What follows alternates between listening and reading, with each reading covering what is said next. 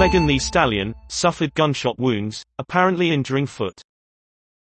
The hit US rapper says she's grateful to be alive, after apparently being injured in the foot.